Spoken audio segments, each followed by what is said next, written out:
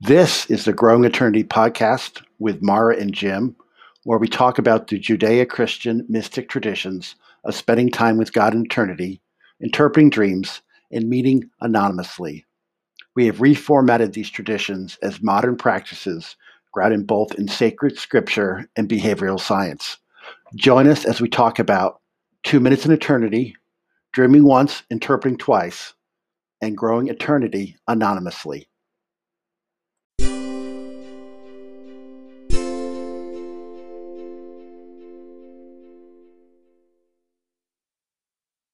Da-da-da-da. Hey, Mara. Hey, Jim. How are you? I'm doing pretty good. How are you doing? I am doing pretty good too. It's another rainy day today in New England. Ah, that's about, well, it's overcast here, but it's probably about 78 degrees here in the mountains of Western Virginia. The apple and cherry trees, and I guess pear trees are all in blossom. Ooh, that's nice. Well, I have lots of buds. I have, since we're on the cusp of May, my lilac tree is just ready to explode on Saturday. I think it's going to be on schedule. I just planted tulips that are beautiful. So I'm okay with the rain as long as the sun is going to come out tomorrow, and I think it might, says Annie.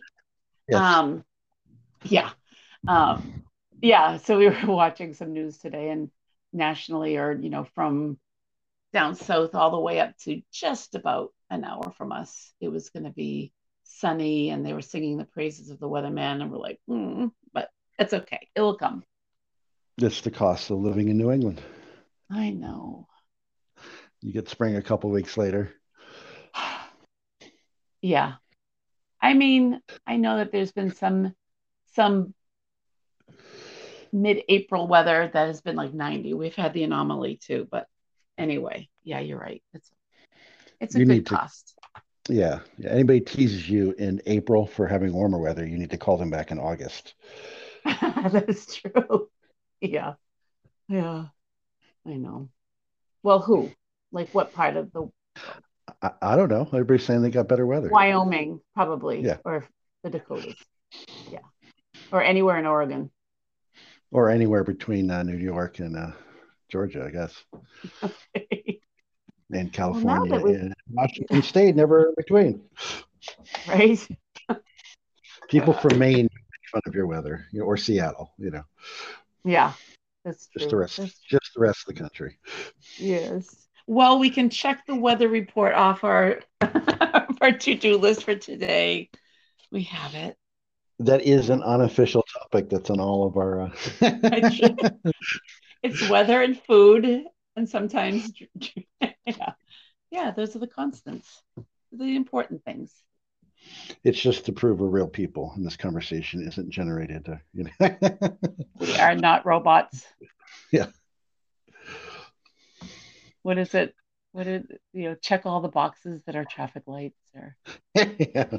Yes. Click on all the buses, pictures that have cars in taxis. them. Yeah, yeah. I never know if I'm doing it right. Sometimes I'm like, well, am I just not seeing? Is there a taxi in this picture? But it's a trick question. It's like around the corner. I always get nervous about that. Kind of Well, and funny. if you read up in AI, the one thing AI could do is actually all those tests because that's they train AI to recognize vehicles and traffic lights and stuff. So it Thank you. um, I remember let's see, it was the original Red Dawn movie that came out in the '80s that had like everybody in it, like Jennifer Grey and Patrick Swayze and I think Emilio Estevez and Charlie Sheen, and Mm. there's just tons of people in Red Dawn. And at one point, this plane crashes, and they're not sure because the stipulation in the '80s for Red Dawn was that basically the Soviet Union had declared war on America and had taken over the country, and in this town in Michigan, I think, where this takes place, these high schoolers, it was particularly taken over by, I think by Cuba. And anyway, they see planes fight, and a parachute guy comes down and they want to know if he's American. So they ask him what the capital of Texas is. And he says Houston. And they know he's an American because he got the answer wrong. Um, the premise would be that if he was a Russian, he would have studied and know that the capital of Texas is Austin. Oh. Yeah. So just the thing is in the future, if they want to know if you're a robot or not, they'll ask you questions, and if you get them wrong, they'll know you're human. Wow. Get them wrong. Wow, that's cool. So a long premise to address where they show you a bunch of letters that are fuzzy and you can't tell what's written. You're supposed to write down the real letters. Yeah. I hate that. I Yeah. just had to do one today. Yeah. They're slanty. They don't look like letters. I'm like, is that an O or is that a? I don't know. Right. Yeah, in the future, only robots will get the answers right. It's getting it wrong will prove that you're human. That I never knew that. That makes total sense, but it's really annoying, and I wish they would stop doing that. Oh, that's funny. I had a dream once where I was in a tent meeting speaking, and a bunch of military people picked me up. They said, "Hey, you have to come with us." And I went to this room, and I was interviewed by a computer. It asked me a bunch of questions. I think about, I don't know, dreams and visions I was having or about the future. And then they took me back to the meeting. And I was in a small group meeting in New Jersey. Someone asked me, because I was doing lots of dream interpretation, "Hey, Jim, are the dreams you can't interpret?" "Yeah, it's like I have this dream, I can't figure out what it means." And I told him this dream. And as soon as I said it, I knew why I couldn't interpret it. It's like, oh, that's not a dream, that's a vision. That's something that I think at one point that will happen at one point. It was completely, I think, literal. Whoa. That's very cool. Hey, I remember, hey, I haven't talked to you for 2 weeks. And I think that there was, I think there was a question that you wanted to address, and I didn't write it down. And you remember what it was? About the 2 minutes? No. That's okay. 2 minutes? Yeah. Well, let's talk about the 2 minutes, and then maybe it'll come back to us. Do that. Sure. Do you want to go first? Do you want me to go first? Oh, yeah. Well, how was your week, or I guess even 2 weeks doing the 2 minutes? Well, do you want me to do 2 weeks worth or just a week worth? Well, you could you could highlight a week's worth. I think we'll do the week's worth, but first time, and I'm not doing anything like da. But I was surprised. I did it every day this week. I was like, wow, I don't know what happened. That usually it's a Saturday or Sunday gets dropped or both, but I was able to do that. So I have some things to tell you. So on Friday, I heard Titus 1:8, and then I put again because I think I've gotten that before. But when I was sitting down, I immediately saw hands with candles. And I try to draw it. I'm not very good at illustrating or anything like that, but it was a bunch of hands, and it was like ripples of hands with candles growing out, kind of like flowers. And that is what I saw then. On Saturday, let's see. I heard him asking, when contentment is how I feel, what do I want? What do I need? And it's because I was having a really good day Saturday. It was just one of those like holiday kind of feel days. And I just was like, I just heard, when you're content, what is it that I want? What do I need? And I wrote, to enjoy you, Lord. I just felt like it was about relationship with him, enjoying him, no inhibitions, being honest, being raw, to be able to trust him, to be vulnerable, no embarrassment in the process of that. So that's what that was on Saturday. And on Sunday, I just felt like doing the Lord's Prayer, and to pray as Jesus prayed.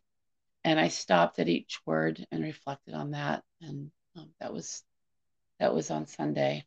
And on Monday, I saw myself kneeling. I was by a garden. I had a green folder in my hand.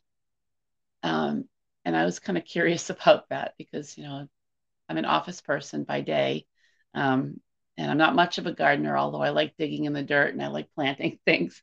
Um, but as soon as I saw the green folder in my hand, I saw a green watering can, and I heard First Timothy 3. And on Tuesday, I was okay.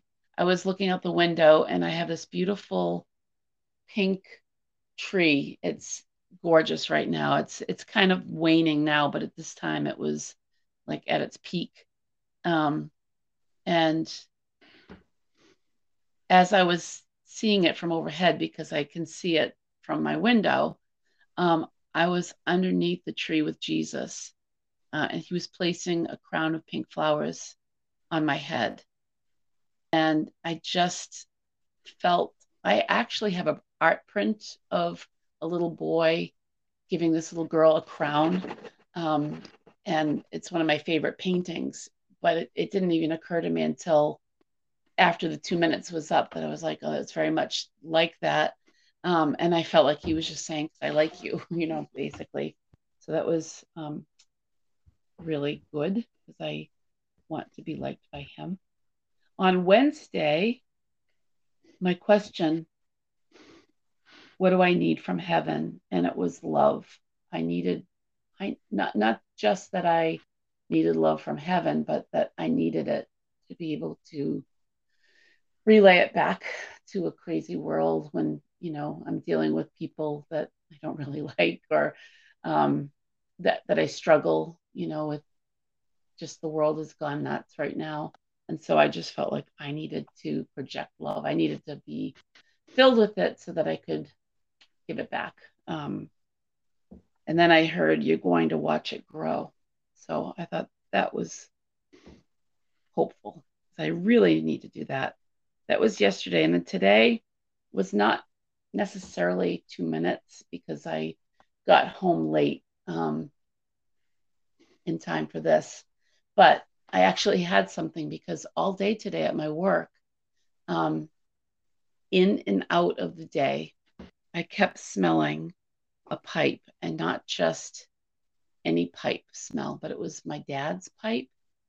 And at first, I was like looking around, um, and I was alone in the office, except I had two technicians that were in the lab.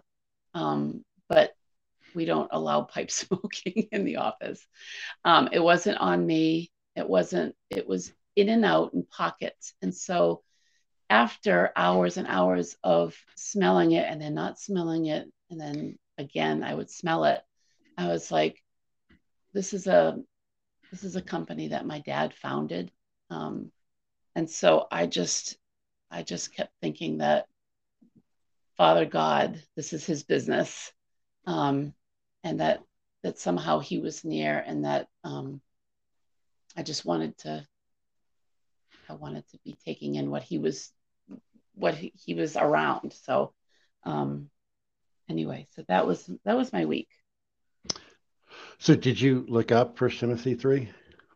I did. And why did you? You're gonna make Right, it I'm looking easy at or it. no? I'm looking at it now. Well, let me say it's really interesting, right? Because you work at this company your dad founded, right? Um, Right. I said you do administrative work, right? I do. Right. That would maybe classically use folders, or that maybe you probably still use folders because you I think you do certification paperwork. We do. Yeah. All right, yeah, Yes. all right. So, because First Timothy 3 is the saying is trustworthy if anyone aspires to be to the office of overseer, he desires a noble task. I just think it's really office administrators, they oversee the office. Mm. Um, and therefore, overseer must be above reproach, right? It goes on to talk about being a husband of one wife, sober minded, self controlled, respectable, hospitable, able to teach, not a drunkard, not violent but gentle, not quarrelsome, not a lover of money, must manage his own household well with all dignity, right? And so you could think, hey, this Paul's talking about, hey, these are overseers he's appointing, or these elders or whatever. But it's really interesting that, you know, that I think this is about you in the green folder, because it's, you're trustworthy, you know, um, your above reproach, if you mishandled your administrative work, it would be bad for the company. It probably, Mm. the company your dad founded might not still around if you didn't do a good job of Right. not, overseeing the office, administrating the office, and being, um, but these are all things that are, I think, it's not that you, let's say this, it's not that you don't drink alcohol, but in general, you're sober minded, you're self control, you're respectable, you're definitely hospitable. You're able to teach things you understand, right? You're gentle, you're not violent, you're not particularly quarrelsome. You're not, it's not that you don't like money, but you don't seem to be a lover of money. This seems to be very much about you. Which Wow. is really interesting. That you were talking about your, Yeah. things with your father's, the company that your father founded that you work at, that you administrate the office. And here, this is with the green folder, you got First Timothy 3. That's about the office overseer, or I would say, your job is the overseer of the office. Right. It's just really Wow. interesting. That Um, is really interesting. And it's funny because I've said it before, every, day by day, I don't notice a theme. But now that I'm looking at my calendar and seeing on Monday that's what that was, and today being Thursday, I'm smelling pipe all day at work. And I put my dad's business, and I know that's a metaphor for God. So um, that is very powerful. yeah, I I just just was. know. Oh, Mhm. sorry. Go ahead. No, go ahead. I was just saying, in life, the people that seem to get the recognition are charismatic leaders, or even the idea people, or the people. But the reality is like what you do is much more akin to this. The office of overseer. It's the people that through integrity and good character and kindness and gentleness and diligence, probably keep almost all of the world running when it's running well. Um, this is what Joseph did in Egypt, but it's what, I don't know. Any company that's a great place to work that runs well and it isn't, kind of riddled with corruption and incompetence is because there's someone overseeing the details. Um, and so I don't know. That is I think super encouraging. Oh my gosh, I can't even tell you. And you know, there was a time where we're at the end of April. Um, Probably a couple of years. I've been struggling with advocating for myself at my work. And I finally advocated for myself in a way that actually produced something really good um, for my life for right now. And um, I was confident about it, and I kept seeing the way that it was going to be handled.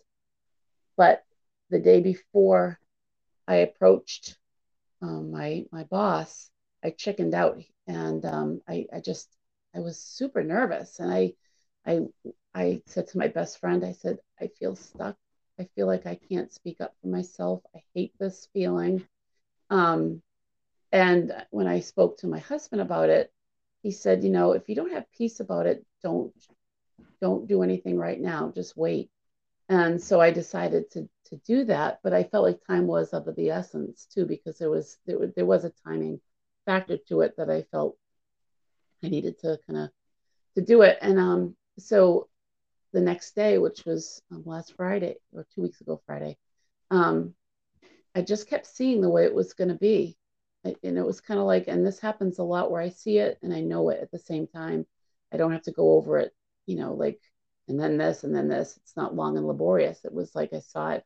Anyway, I approached him and it was easy and it worked. He was agreeable. He wasn't disagreeable to it. And so um, my hours are changing. And I just I'm stunned. So I kept saying to my husband, I can't believe I'm finally on the other side where I've dreamt of this for a really long time. Um, so it just made me wonder, smelling my dad's pipe today, and then just seeing that whole thing on Monday with the note, the folder and the Yeah. watering can, if that was just confirmation that this is good. Cool. Yeah, it's good. It's good. I mean, yeah, it's good because often, like, yeah, you're getting things you don't necessarily know, like what you're seeing. Right. Especially, I think when God's saying, because I think that I would think that the green in for the folder has to do with growth. So it's good. Very good. Well, thanks. How about you?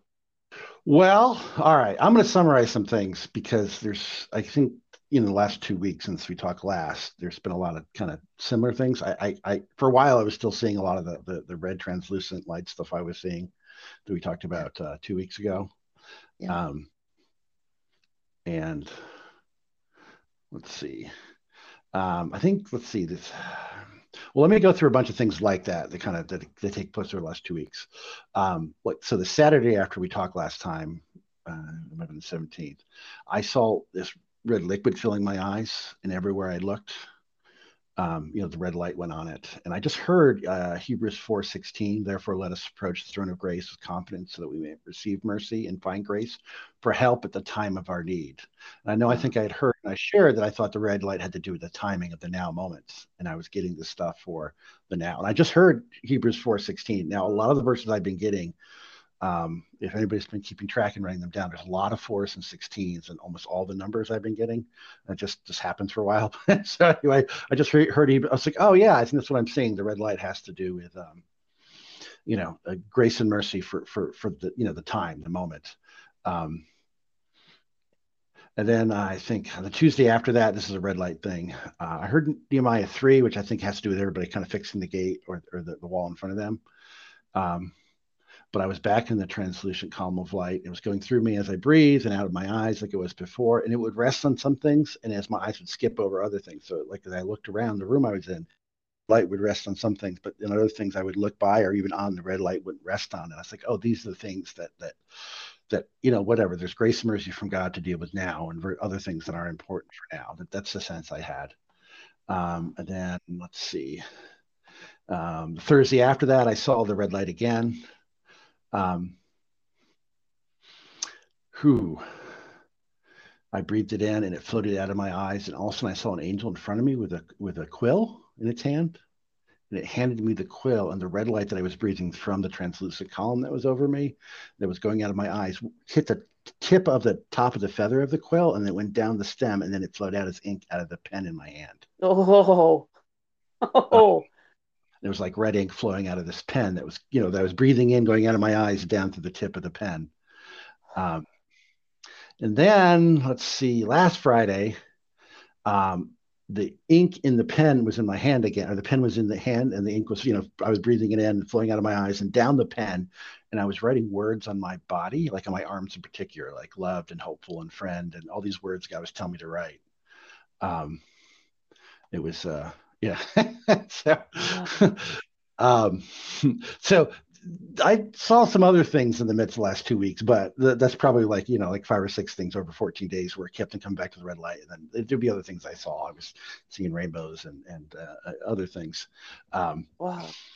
Yeah. So, and then like, I think yesterday I saw a translucent red sword hanging in the ceiling, pointing down. And I'm not sure. That might I don't know. It felt like might have been like the consolidation of all the red light I was seeing, and it was being put into something I could hold in my hand and use regularly. So, and then today I didn't see it, and I don't think I might see it again, but I think that was the culmination, the writing and the words and it turning into a sword. I think that was the culmination of the kind of the intermittent red light I was getting. Because today I saw something that I can only describe as a cross between an elephant and a blue whale.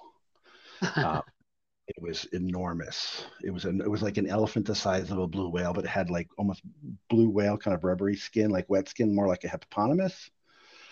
So I don't know, elephant or hippopotamus the size of a blue whale. It was enormous, and it just brought me to, like, I think the thing that rung in me was in Job where it talks about the behemoth. that it eats grass like an ox, and it's among the reeds. It was like coming and growing from the water. It was very, very, very large.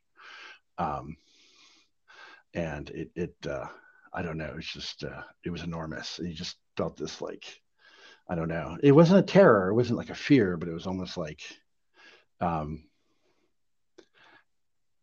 I don't know. It's like I couldn't reach out and touch it because it was too big and too overwhelming. I Mm. was listening the other night. What was it? It was all these whatever anniversary specials they do on The Princess Bride. Like like it came out, it kind of flopped, and since no one saw it, then it came out in VHS and everybody saw it. And they do reviewing episodes a lot because everybody who made The Princess Bride really liked making it. And one of the things they all talk about, because he died, not that like 10 years after the movie was made or whatever, or less than 10 years, is when they first met Andre the Giant. Uh-huh. Um, what's her name? Robin Wright, who Yes. played Princess Buttercup. Yep. She tells the story of when she first saw him, she turned around and ran out of the room. And it wasn't that she didn't like him, and she was just so overwhelmed by somebody that large, Yeah. because he was 7'10" and he weighed like 580 pounds. It's Yeah. just enormous. And all the Yeah. other actors talk about the first time they met him. They're just like Manny Patinkin says, like the because Fezzik and Indigo, in the movie, they're kind of partnered the whole way.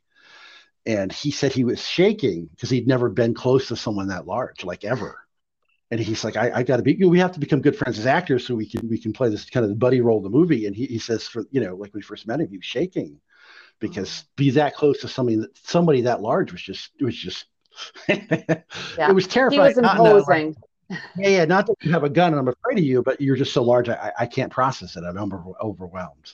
Oh. But that's the sense I had when I saw this blue whale slash hippo. It was like an elephant that, I don't know, it was enormous legs. It was seen coming and going from the water, like a hippo does, but it was much, much, much larger. Um, and I know it's about, I think it's the Leviathan when it says it in Job, but who can reach out and touch the Leviathan? You would tremble if you tried, kind of thing. You just could feel Yeah. just over how large this was. Um, so I know when people talk about Unbelievable. Job, they might say, "Hey, the behemoth was a hippo," but that's not the sense I got when I saw this. This is just very, very Wow. large. So yeah. Mm. So I that's wish I could. a summary of the last 2 weeks. Wow. That's a good 2 weeks. Um, do you ever do you paint? Do you ever do anything like that? Dabble in I anything you draw. see? I Mm. draw. I'll draw characters to things I see, but often I'll draw to see. I don't do this as part of the 2 minute exercise, but often I'll get stuck. I won't. There's so many things to do. Won't know what to do next. And I'll sit and say, "Well, God, give me a picture of what to do," and I'll draw something, and it'll be, I don't know, abstract, or it'll be, whatever. It'll be something, and then I'll like. But once I know what it's about, I can go work on that. Um, That's a good approach. yeah, it's one born out of utter frustration. It's like, I'm, like it's not like I'm stressed or I'm tired, or I'm unmotivated. I just feel utterly unfocused and not Mm. motivated for anything in particular. And so there's things I do on a daily basis, like the 2 minute exercise. Um, but like, it's like, oh, should I work on this or this or this? Even at work, there's like a bunch of different things that people need. And they're each of them are too large to actually switch back and forth. I need to pick one, and I don't know how to pick. I'll just, Mm. I'll just sit and say, well, give me a picture, and I'll draw it, and then I'll be able to act on it. Mm. So yeah. So yeah. I've drawn some of That's a these good things tool. too, but then the 2 minute exercise comes, I'll sit down with a pen and I'll draw it, but it'll be more about what I'm drawing than doing the 2 minute exercise. Mhm. And the thing is, having seen that, I probably might think about it for 10 years, but I'll be in front of someone and also it'll come back to me. And just the feeling Yeah. I had, and almost the impartation of awe that I got when I saw it will come back to me then too. And it'll be like I just saw it, so I'm Wow. not too worried about those things. I'm much more concerned about drawing something that I'm going to spend the day working on. Like, give me a picture of something I can do, and I'll see something. It's like, oh, this relates to this project. I'm much more concerned with drawing that because then I keep it in front of me. But I'm not really worried about drawing things that I won't. If God brings them back to mind, they'll come back as clear as day, like they eat that behemoth. Because I Yeah, know like when I need to remember it, it'll be just like I just saw it. that's Um, great. yeah, and that's one of Yeah, the reasons that the whole idea of you're spending time in eternity with God, because I think our connection to those isn't, oh, it was I saw it back in April. No, it's when I remember it, it's like I saw it in eternity. for now. It's like happening in the very moment I'm remembering it. Wow, that's cool. Plus, if I start trying to draw all these things, that's all I'll do. I actually won't get anything done. Okay. And it's not like I'm doing Oh, work hard. I'm doing stick figures with colored marker. Um, mhm, mm. Wow, busy, busy weeks. Busy couple of weeks. yeah, I do apologize. that's okay. Anybody listening to will be like, no time has passed. Okay. Oh, so I was saying, doing the 2 minute exercise, the whole 2 minutes in eternity, the whole idea is, to spend just 2 minutes, because you can do that every day. And if you have to spend more than 2 minutes, you'll think you have to do something. Where in 2 minutes, you just sit before God and He'll show you something or bring something to mind, and it has to be Him because 2 minutes isn't enough time for us to invent God and make up what He would tell us. Um, Right. and so I normally use like background music.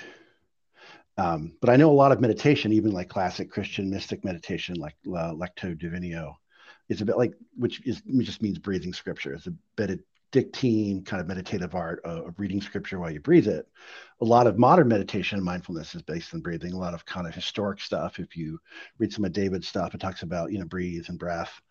Um, you know, and of course, breath is really important. You go all the way back to Genesis, where God breathed, breathed life into man, into humankind. That meditation and breathing often go hand in hand in mindfulness. And so it occurred to me, if someone doesn't want to sit, and use 2 minutes as a guide for just spending time in eternity with God, you could actually do it based on breath. If you breathe in Excellent. really, really slow over 4 seconds and breathe really, really out over 4 seconds, or you breathe in for 2 seconds, hold for 2 seconds, breathe out for 2 seconds, and hold for it's about eight seconds. So that's about 15 breaths over 2 minutes. So, I for a couple of days over the last 2 weeks, I'd just sit and I would slowly breathe in and out. And I would just slowly on my fingers just make note of it, like it being like 15 times. And so I was still seeing the red light and it still works. Yeah. But I wasn't so much listening for the background noise to cut off to know it was 2 minutes. I just basically, took 15 really slow breaths in and out. Mm, Like I was breathing in and out the spirit, or I was breathing in and out eternity as it came into me, and God came into me and flowed into me, and I connected me with Him in eternity. So if someone is used to breath-based meditation, like being aware of your breath, and not the whole point of 2 minutes isn't to be aware of the time, to make sure it takes at least 2 minutes, or not that it takes less than 2 minutes, or none of that. It's just that it's a short time where there's enough time to just kind of sit and just say, God, whatever you have for me, and in a moment where He just opens up eternity, you know. But you can do it breath based as well. There's even an app, I think it's called, oh, what is it? Let me go find it. It's called Pace Breathing. It's an app I think you can download on Google or iPhone, Android or well, I'm gonna iPhone. write. Pace Breathing, where I think the default time for it is 2 minutes, and it'll Hmm, just slowly kind of like let you know when to breathe in and when to breathe out. And you could just do that and follow that. If you paying attention to your breath and asking God to kind of connect you with eternity, and basically for His Holy Spirit to fill you and connect you with eternity, that works really well. mhm. Um, all sorts of modern research, mindfulness, and historic meditation, whether it's Christian or Hebrew or you go to Tantra or monastic or Shinto or any movement where there's meditation and peace. Because God has poured out His Spirit in all flesh. There's often you see this idea of being aware of the breath as you're meditating. And since He is the Very, breath of, yeah. very interesting that you brought that up because um, I have come to realize that when I get nervous or I'm distracted, whatever, I don't breathe. I breathe shallowly, or I'll stop. breathing. And then I'm like, oh, breathe. So I didn't write it down, but I think this week, because when you said that, I was like, I think I did that. Because I've been trying to do just that, breathe in and breathe through the nose, breathe in and then, exhale. Um, um, just because, if there's certain thoughts in my head that I don't want in my head, kind of do that at a faster clip and kind of, reset. But it's so funny that you brought that up. I'm glad you did, because I think that's valuable. And that was on my mind this week. Right. So One if of you the don't want to things. think of it as 2 minutes in eternity, like time based, you can just think of it as like 15 breaths in eternity. Um, and it's really like in one breath, you all of a sudden get everything, and then the rest of the breaths you'll process it. So there'd be the breaths where you're kind of, inviting God in and connecting with Him in eternity. And then in one breath, all of a sudden, boom, you get all this Yeah. revelation. And then the Well, rest of the breaths, you're processing it. Yeah. I hope there are people out there that will try that and get back to us on their time with that. Yes, that'd be great. We'd like to hear how it's going. So I just thought I threw that out because, for a lot of people, when if they're going to spend time with God and meditate on God and invite His Spirit in, being aware of breath is a great way to meditate because it is the interface we see in Genesis between the spirit and the body. Is the dust, gets God forms us out of dirt, or at least men anyway. Women are refined out of, Yes. but humankind is formed out of mud. But then life is breathed in. So your interface between, the flesh and life is the breath. And it's even a saying, I think, in Eastern philosophy, which a lot of people weary of, but yet there's a lot of truth in over thousands of years of these living cultures that God has breathed into. It's that the breath is the interface between the body and the soul. Um, Mm, so yeah, so if people are used to breath-based meditation, just 15 slow breaths in eternity. You can do the exercise that way. that's great. That's a good one, Jim. Yes. Well, I can imagine. It's like, hey, I keep on listening to this podcast and just keep on talking about spending time in eternity. It's, on one hand, I think, my heart is that we would model essentially what it's like to have a safe accountability group talking about it by doing it on the podcast. And yet for everybody else, it can be even safer because they don't need to record it and Right. distribute it. It could be just 2 or 3 or 4 or 5 people, where they're known to each other and yet kind of stay safe and hidden from the rest of the world. Um, a la the AA model, or just, a safe home group model, where Mhm. kind of what stays in the group, what's said in the group kind of stays in the group relationally. Um, that, it's like, well, how do I do that? Well, I don't know. Mara and I talk about how it's gone for the last week or two, and we talk about it. So, Yeah. modeling spending time in 20 different ways, or just what it's like to be, accountable and safe relatively, minus the fact that it's a podcast people are thing. Yeah. Um, This is just a conversation. yeah, it's a conversation. Yeah. So, well, yeah. So we talked about 2 minutes in eternity. So was there? I don't remember. So hopefully, if there was a lingering question about this exercise, we'll flesh it out and talk about it at some point. Um, Sure. or if you Now, have, go ahead. no, I didn't see, I don't want to get ahead of anything. So we did talk about that. And what about dream once, interpret twice? That's what I was going to segue to. So you did a great job. No way. Oh, good. Yeah, yeah. I think you sent a dream. I don't know if I replied to it. You did Uh, not, but I think you sent a dream that I replied to. oh, that I sounds think. right. Yes. Oh, okay. So all right. Well, let me talk about this. So I had this dream. In this dream, I was talking to this woman named Norma, and I'll say her name because she was in the dream, because I think it's metaphoric. So, I'm not disclosing, about Norma, other than the fact that Norma really is the wife of a pastor of a church that my Mims and I are, um, went to when we were living in New Jersey, that we helped start. Um, and in the dream, she told me her and Phil, the pastor, were separated, but they still worked at the same place. And she made this weird face in the Kevin, kind of how absurd that was. Mhm. Um, and then I think. Oh yeah. So I sent that to Mara, and now, um, what did you? Let me read what you sent back because then I'll share what I thought about it. Uh-oh. Yep. You you have a firsthand account of the division within the body of Christ. There may be attitudes regarding this divide that can't work together. This is the chance to pray for the specific issues. So there could be unity even among personal struggles and issues. Right. So yes, pastor's wife often really represents the church. So this is something going on in the body of Christ. So that was my sense too. That not. I don't even know at the specific church. I think this has, my sense when I read this was, oh, this is about I don't know if it's a bad division, but there's it's almost like the body of Christ, which I think the church itself, the people in the church, I think represented by the pastor's wife, and whatever if you take, I don't know, if you're around Christians who interpret dreams, pastors' wives often represent the church. Um, I think this is about how the church and the leadership in the church are going in two different directions. Not specifically about this church in New Jersey. I think it's about the Right. church in the Western world. It's Yeah. going into the body and the leadership are going in two different directions. Um, and they're sort of in the same place, but they're separated. They don't know how to work together. And I That's think that's the yeah. state of the church right now. Yeah. Hmm. Yeah. So you are to pray. Well, see, and that's the thing, because I interpret things all the time, Encourage. Yeah. and it's hard for me not to treat the best way to interpret. I found to interpret your own dreams is treat it like it's somebody else's. Because when you treat it like it's your own, you're like, oh, it's going to impact me. I'm going to care about it. So if you pretend somebody else's dream, it's a lot easier to interpret it.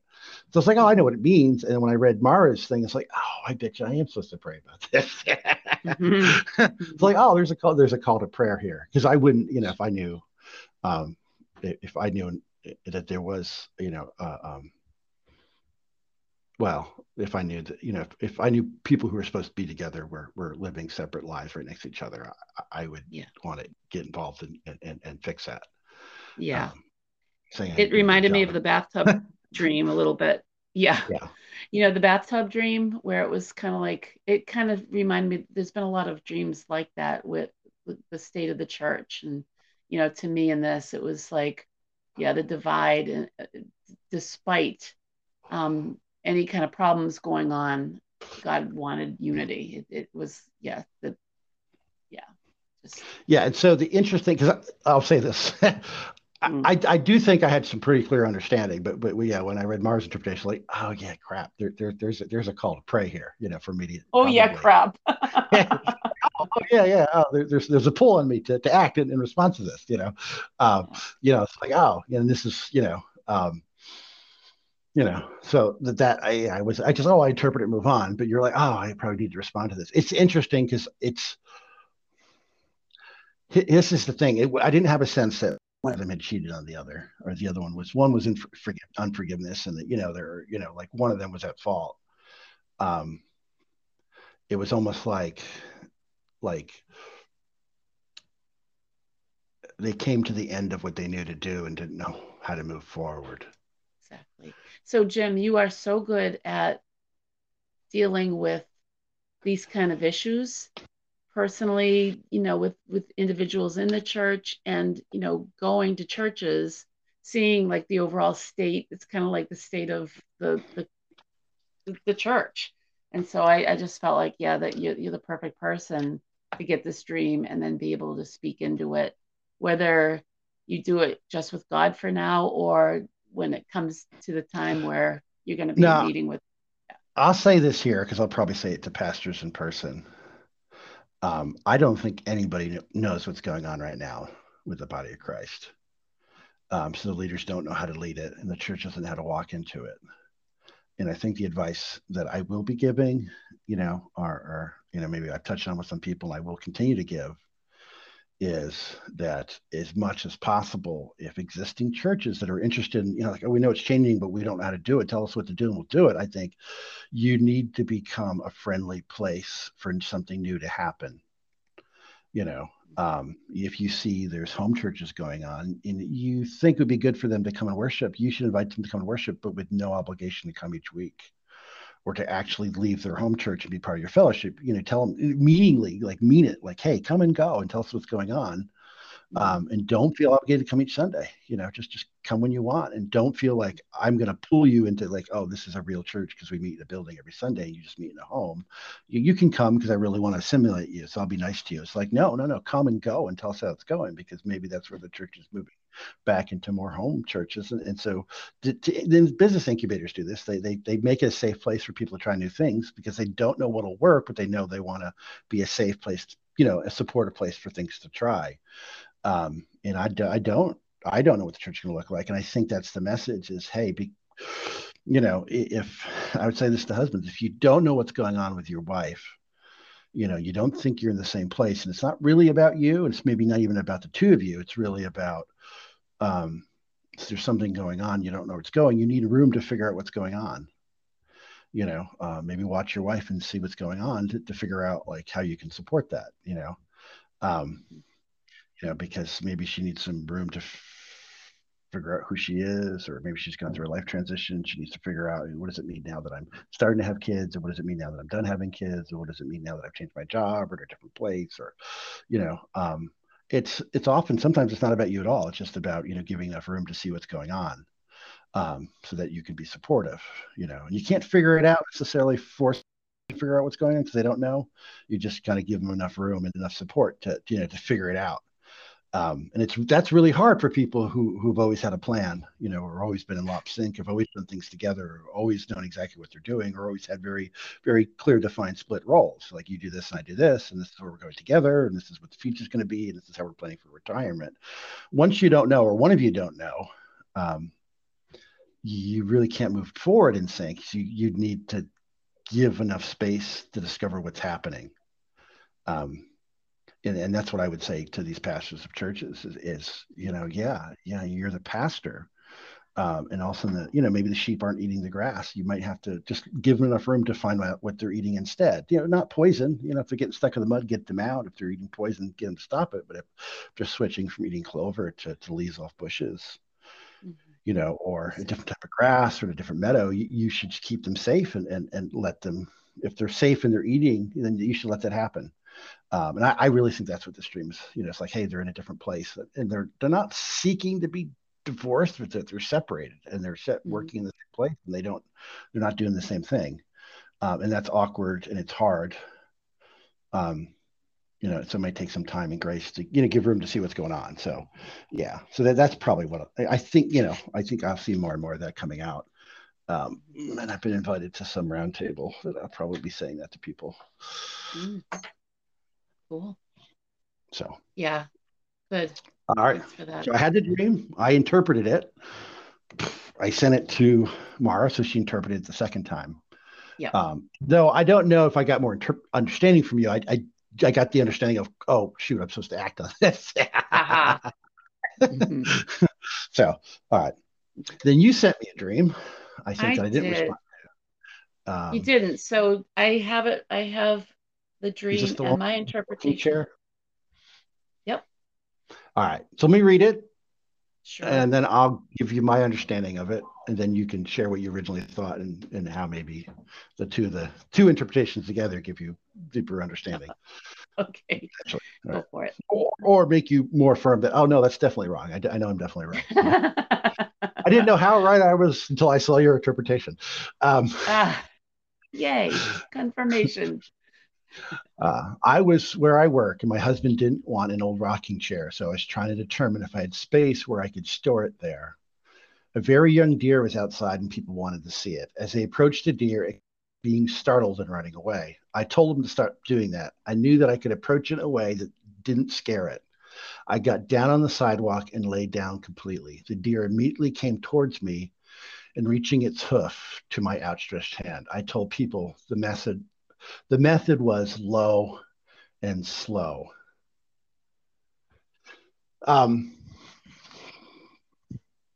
So I think there's a few things going on here. It's really interesting because old rocking chairs, unless they don't work and completely broken, which is not the sense I had here, this is an old rocking chair that worked.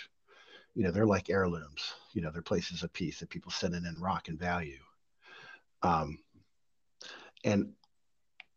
I think it's really interesting because I think this is a little about the things around that are valuable, that are worth keeping, and new things coming and how to let them come. And so I think the rocking chair was it's like I don't say tradition, but like it's a way of it's a way of doing things that's been going on for a long time. That there's peace and safety in it, and there's heritage to it. Um, and so I think this is about treasuring them and not letting them throw it away, storing it for when it's right to bring it out again. And I think the deer, right, is something new, a young deer, and the way to let it come is to be humble, right, to be low and to go slow, to be gentle and humble. And I think this is how let new things coming. I think on one hand, this is very similar to my dream, where it's about like leadership in the body. The church is trying to figure out what's going on. So they're trying to get rid of old things they don't value any longer, which still have value, and they don't know how to let the new Well, things come. I think it's on yeah. that level. I also think it's a little bit about your workplace. And I don't think your husband here is your husband. I think it represents, like maybe the more of the bosses and leaders in your workplace. Um, that there's some things of value, historic value there that you might need to treasure because they might get lost if you don't. It Mhm. might be a way of operation. But it also says that you're also in a place to let the new things come gently and slowly. Mhm. Um, so I know traditionally leaders like to, hey, when it's time to make a change, you make a change. You get rid of the old things, you bring in the new, you do them right away. That's what strong disciples leaders do. And yet, when you have things of heritage and of value, you don't want to get rid of them too quickly. Because Jesus said to the scribes, those of you who are scribes and listen to me, you'll bring out of your storehouse both old treasures. And this is about the old treasures and the new. It's about not throwing away old treasures that have value and function and peace and heritage to them. And yet it's about gently and slowly and humbly letting the new things by scaring it away or trying to seize hold of it, you know, or killing it. So I Oh, think I think this has to do with the church. I also think this has potentially has to do a little bit about your workplace. Um, okay. That's good. Well, I saw it a little bit differently, but I really like how you pulled out the old rocking chair being, something valued and then something young and new kind of thing. I didn't see that, or I didn't capture that. But what I wrote was something from my past that I am trying to determine if I have space for. And then I put in parentheses, old, comfortable, comforting.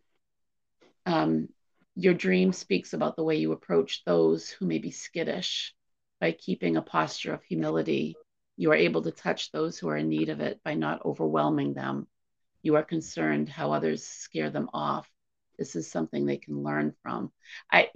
When I had this dream, I know how I approach people and those outside the faith, way outside the faith, or, we have a lot of friends that are very, um, I don't know, alternative, I guess is the thing. And obviously I love them. And that's always been, my heart is to protect them and to really, um, not scare them off, but just kind of, yeah, let them, yeah. yeah. So I saw that as far as that too. Yeah, there is I don't want to say it. It's like I think yeah, these young deers probably are. They're probably often related to people. Mm. Um, yeah, I'm obsessed, compelled, I guess. Just with the sheep and the goats parable that Jesus told. That the sheep didn't know they were ministering to Jesus. Then they didn't even know that they knew him, and yet they knew him because they were drawn to him and you know gave him water when he was thirsty and visited him when he was in prison and fed him when he was hungry. Mm. I think there's a lot of people that new, innocent, naive, maybe clueless theologically, that God is drawing into him. That we need to be humble, like you know, about like what they need to know and what they need to To do. encourage them. Yeah. Yeah, yeah. When Yeah. people were coming to the Lord, the Gentiles were coming to the Lord. That the church in Israel got together and it's like, this is God. We're really cautious to put any burden on them other than don't be sexually immoral. and don't eat food sacrificed to idols. What I think they were particularly because everybody who wasn't Jewish or Christian worshipped idols. It was like, don't slide back into what you're coming from. And it was a really humble and gentle approach to new believers. It didn't have their heritage of coming out of the Jewish. And I think today, when there are people you meet in the earth today that are moved by the Holy Spirit that know Jesus because he's appeared to them in some way and they're responding, but they don't connect him. They don't understand who he is theologically or even biblically, right? And yet, if we assume that they're not following Jesus and they don't know him and they're not responding to the Holy Spirit, and we try to just kind of gut them and give them our theology, that's not low and slow. That's very arrogant and very heavy-handed. Yeah. If the Holy Spirit's drawing, if the Holy Spirit is poured out in all flesh, which Acts says he has, and he's drawing all men to him, which he says he is, those who respond to him, we should be gentle and humble with. Maybe they don't need to understand the first council in Antioch and the fallacies of the Catholic Church and right. the problem with postmodern, right. It's not that you're wrong. It's that, giving someone theology who's responding to tender woo of the Holy Spirit is may scare them off. You might scare the deer off and they may never come back. So I can definitely see that. So, yeah. When you're in the company of someone that loves Jesus, I know that when you were a little boy, you said that there was an older woman who you just felt loved, or you felt, everything because of her relationship with Jesus. And I know that there's people that, are full of the Holy Spirit. They love Jesus and they're not hitting you over the head. It's just who they are. They're oozing, and they love you. And it's like, that is so attractive. It's like a magnet, and that's the Holy Spirit. And so, I do like that, to be salt, to be light. He's going to be seen because of love over the fact of agendas or what's on the curriculum or anything like that. So I think that's really, really important. Yeah. Yeah. Anyway, thanks for. And if you're following that home, the reality is if you have a dream and interpret it and you don't get someone else to interpret it, have this conversation, you don't get the depth out of it than if you just have the dream, and kind of interpret it and don't talk about it. Because there's things that like are hard to see. And there's depth that comes out in the conversation, from having two interpretations and talking about it that you wouldn't get from one interpretation. Yeah. I concur. Well, what you got planned this weekend? Anything good? Let's see. I don't know what's going on this weekend. I think next weekend, the weekend after, I think my wife and I are planning a camping trip to the beach potentially. So that'll be fun. Really? Oh, it's going to be May. Oh my goodness, this is awesome. I hope you have a wonderful time. I love camping. You glamping? No glamping. You mean in my 10-foot tall canvas tent? Yeah. There's a little bit of that. Well, yeah, car camping, glamping a little bit. That's lovely. Oh my goodness. All right. Cool. I know I'm so ready to get away, do something, but we don't have any plans yet, so they'll come. Well, cool. All right. Well, all right. Well, so there may be some questions that come up for next time. And I don't know. Do you have a topic of discussion for next time, Mara, or the time after that? Oh my goodness.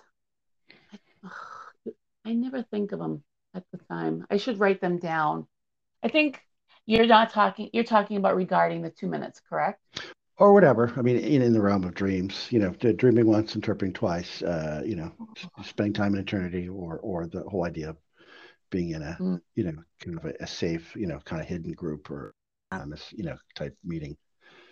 Well, we can rustle some up, but let it be that if anyone's listening to this and they have a question, they can feel free to write or post it, right? Yes. Yeah. Yeah. Yeah. Yeah, the trailer at the end, we'll talk about the link. There's a Open link if you listen. invitation. Yeah, yeah. If you go Yeah. to Anchor, where the podcast is, there's a link to record a question. And if you go to growingeternity.org, there's a give you an email to actually ask a question. Yeah. I'll try to think something and ask around, but yeah, that'd be good if we had outside people too. All right. Well, until next time, Mara, it's been great talking to you. Good to talk to you too, Jim. We'll see you next time. Yep. Bye. Bye.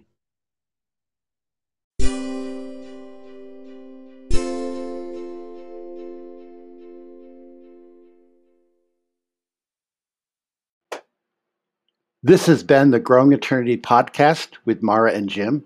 For more information, including how to record and submit questions, or coming on the podcast to talk about your own journey with 2 Minutes in Eternity, Dreaming Once, Interpreting Twice, and Growing Eternity anonymously, go to growingeternity.org.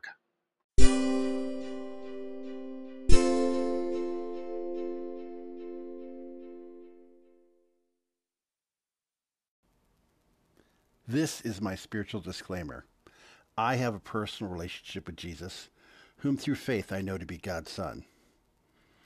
Through him I know God the Father, who has poured out God the Spirit on all flesh. I believe that the Bible is the inspired word of God and is both factually and symbolically true, although some passages at different times have a greater emphasis on either facts or symbols. I believe that our translations, interpretations, and applications of Scripture are imperfect, but that through the Spirit we are led into all truth. You do not need to have the same understanding or faith as I do to benefit from or participate in this podcast or the practices discussed. If you are seeking a higher and better power of some sort, we will have some common ground. Please feel free to adapt these podcasts to your own personal journey and perspective. Although I believe God offends the mind to reveal the heart, it is not my personal intention to cause offense to any specific person or group, rather that all people might be offended by the truth, comforted by the Spirit, and transformed as a result.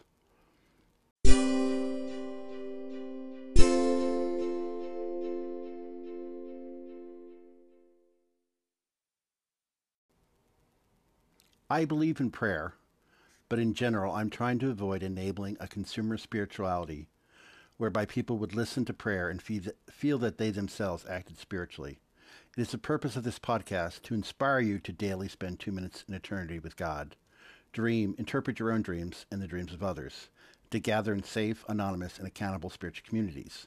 To that end, I pray that God the Father would pour out his spirit of grace and mercy on you, that he would manifest righteousness and justice in your lives, and that he would open your senses to observe him so that you might know him forever.